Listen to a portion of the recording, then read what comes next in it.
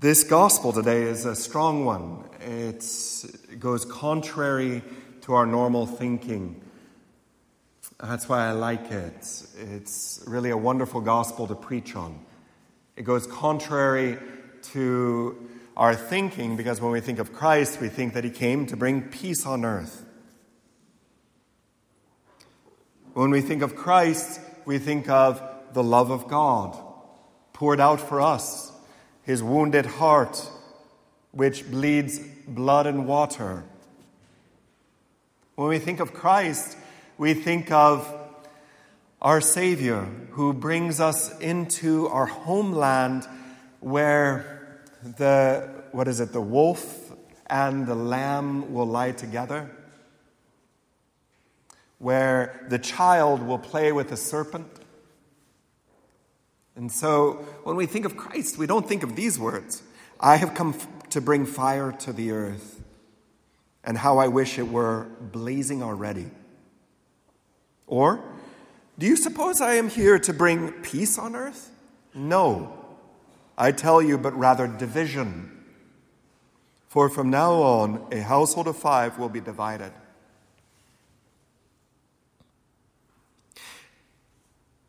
And it's true. He does come for that. In another passage, he says that the word of God is like a sword that cuts between bone and marrow. It separates what's evil from what is good, separating from what is those who have chosen to follow their own path and those that have chosen to follow the path of God. And so, placed before this, how do we see it?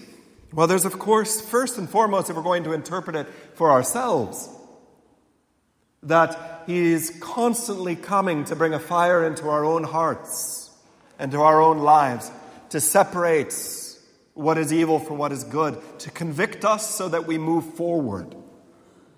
If you're satisfied with the way you are within this parish, then something is wrong. And so he says, I've come to bring a fire. Because it's not enough. It starts with me in my own personal life, being called back to what we call holiness, which holiness is where we're going into the infinite heart of God. And God's heart is infinite. That means if you already have it all, you don't have God, because you can't have all of God. Does that make sense? It's like saying, I already drank the entire ocean, which is not true. How could you possibly drink the entire ocean? But is larger than the ocean. If you're satisfied with where you are in your faith, then you haven't realized how much God wants your heart to grow. And how much he wants your heart to expand to be the size of God. The size of Christ's heart. And I'm looking at our parish or our church or our universal church. I definitely see reasons to have what we call a holy discontent. To not be satisfied. To not be satisfied. I could speak about poor leadership. That's one thing that we could be not satisfied with. But it's always easier to point because there's always 3 fingers pointing back. You know, that's the bad part about it. But it's always easier to point at another. But that's true. I couldn't agree more. And so I'm trying to be a good leader. Doing my best. And that's all I can control. But we also realize that frightening statistic that for every 1 Catholic that comes into the church as an adult, 6 leave. Or another frightening statistic that in 1970, the Diocese of Christchurch was at 27,000, if my memory is correct, attending Sunday Mass. And last year, according to what I read, it was 8.5. That's a huge decline. Almost a fourth, between a fourth and a third. Or that statistic that came out from the States, it's between 60, I heard, or one time I heard 70% of all Catholics say that they don't, in the most recent surveys, believe in the Eucharist. Believe that Jesus is truly present, body, blood, soul, and divinity in the tabernacle. How many of us personally know someone in our families or friends that have left the church? Or just don't go to Mass anymore? How many of us have several friends or family members? I know I do. It's half of my family. And so, how could I say that I'm content? I look at our parish, and I see a lot of really good things. Actually, I really love it. We have a very good parish. And it's never good to speak too ill, but today it's a fire homily, so it has to be a little bit. I see a great parish that has silence before and after the Mass itself. People come to pray all day long. I see a parish where people don't, sometimes they get upset with too long of a homily, but they don't seem, as the majority, to, not only do they not mind, they seem to want something more. I see a parish that's hungry. I see so much good. I'm really blessed to have this parish. But there are things that do need to move.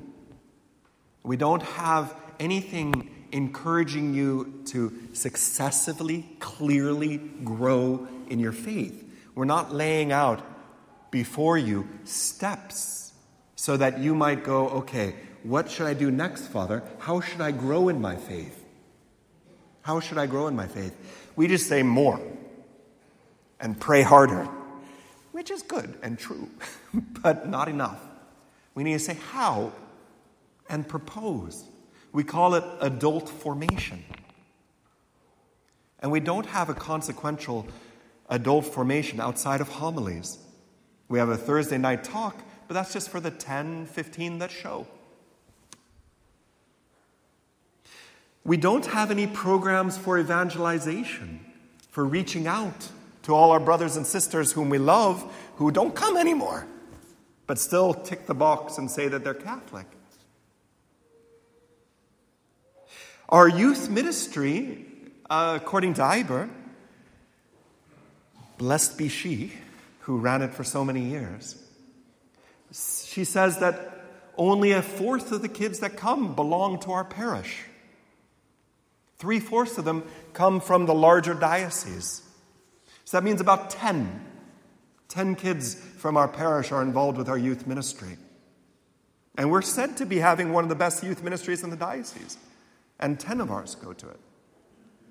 It's not very good, but that's something where we need to grow. We need to move forward. And that's, again, is leadership. So I put that on my back.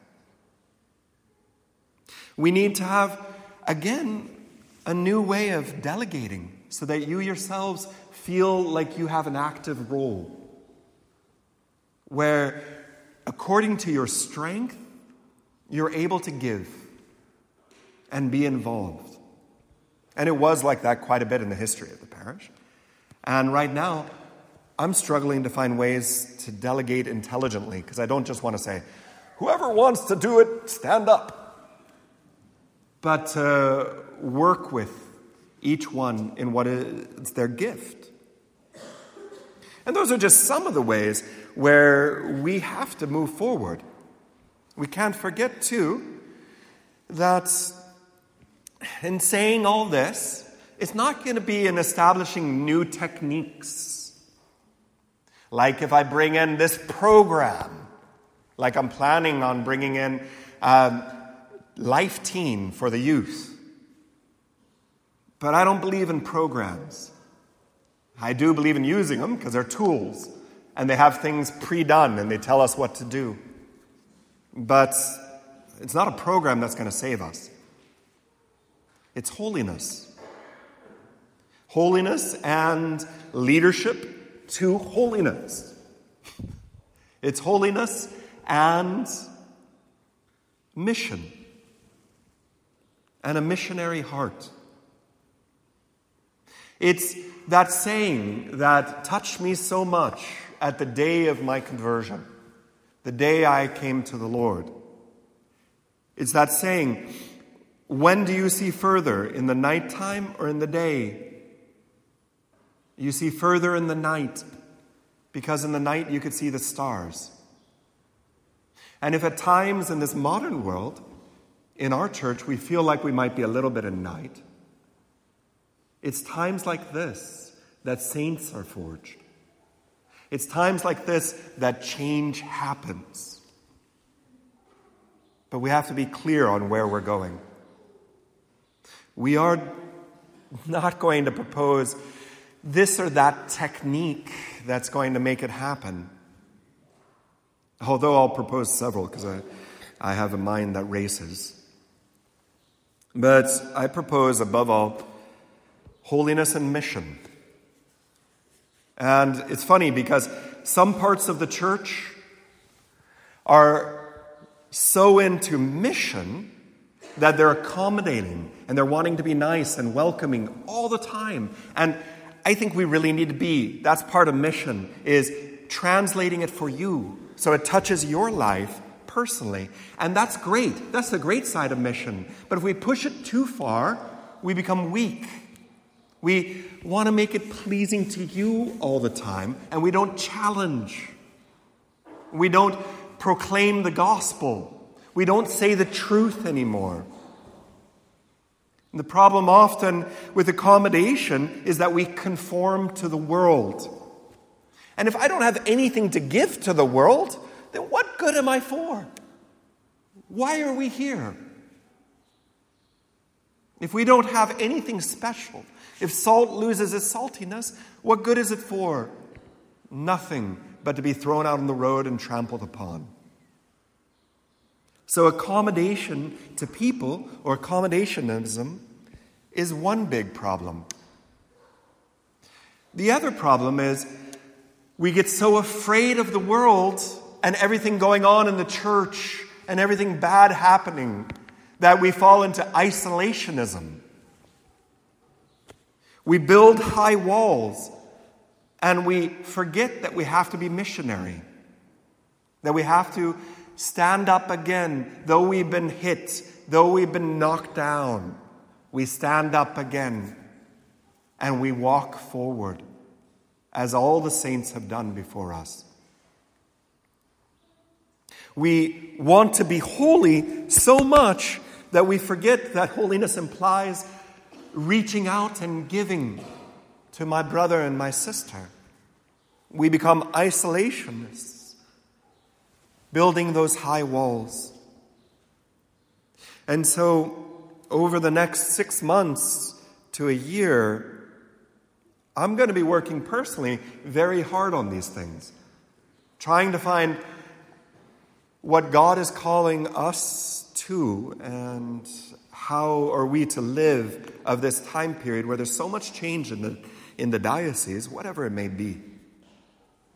But I'm going to be praying and working hard, and I hope that you join me in searching to really take advantage of all the crises so they might be opportunities.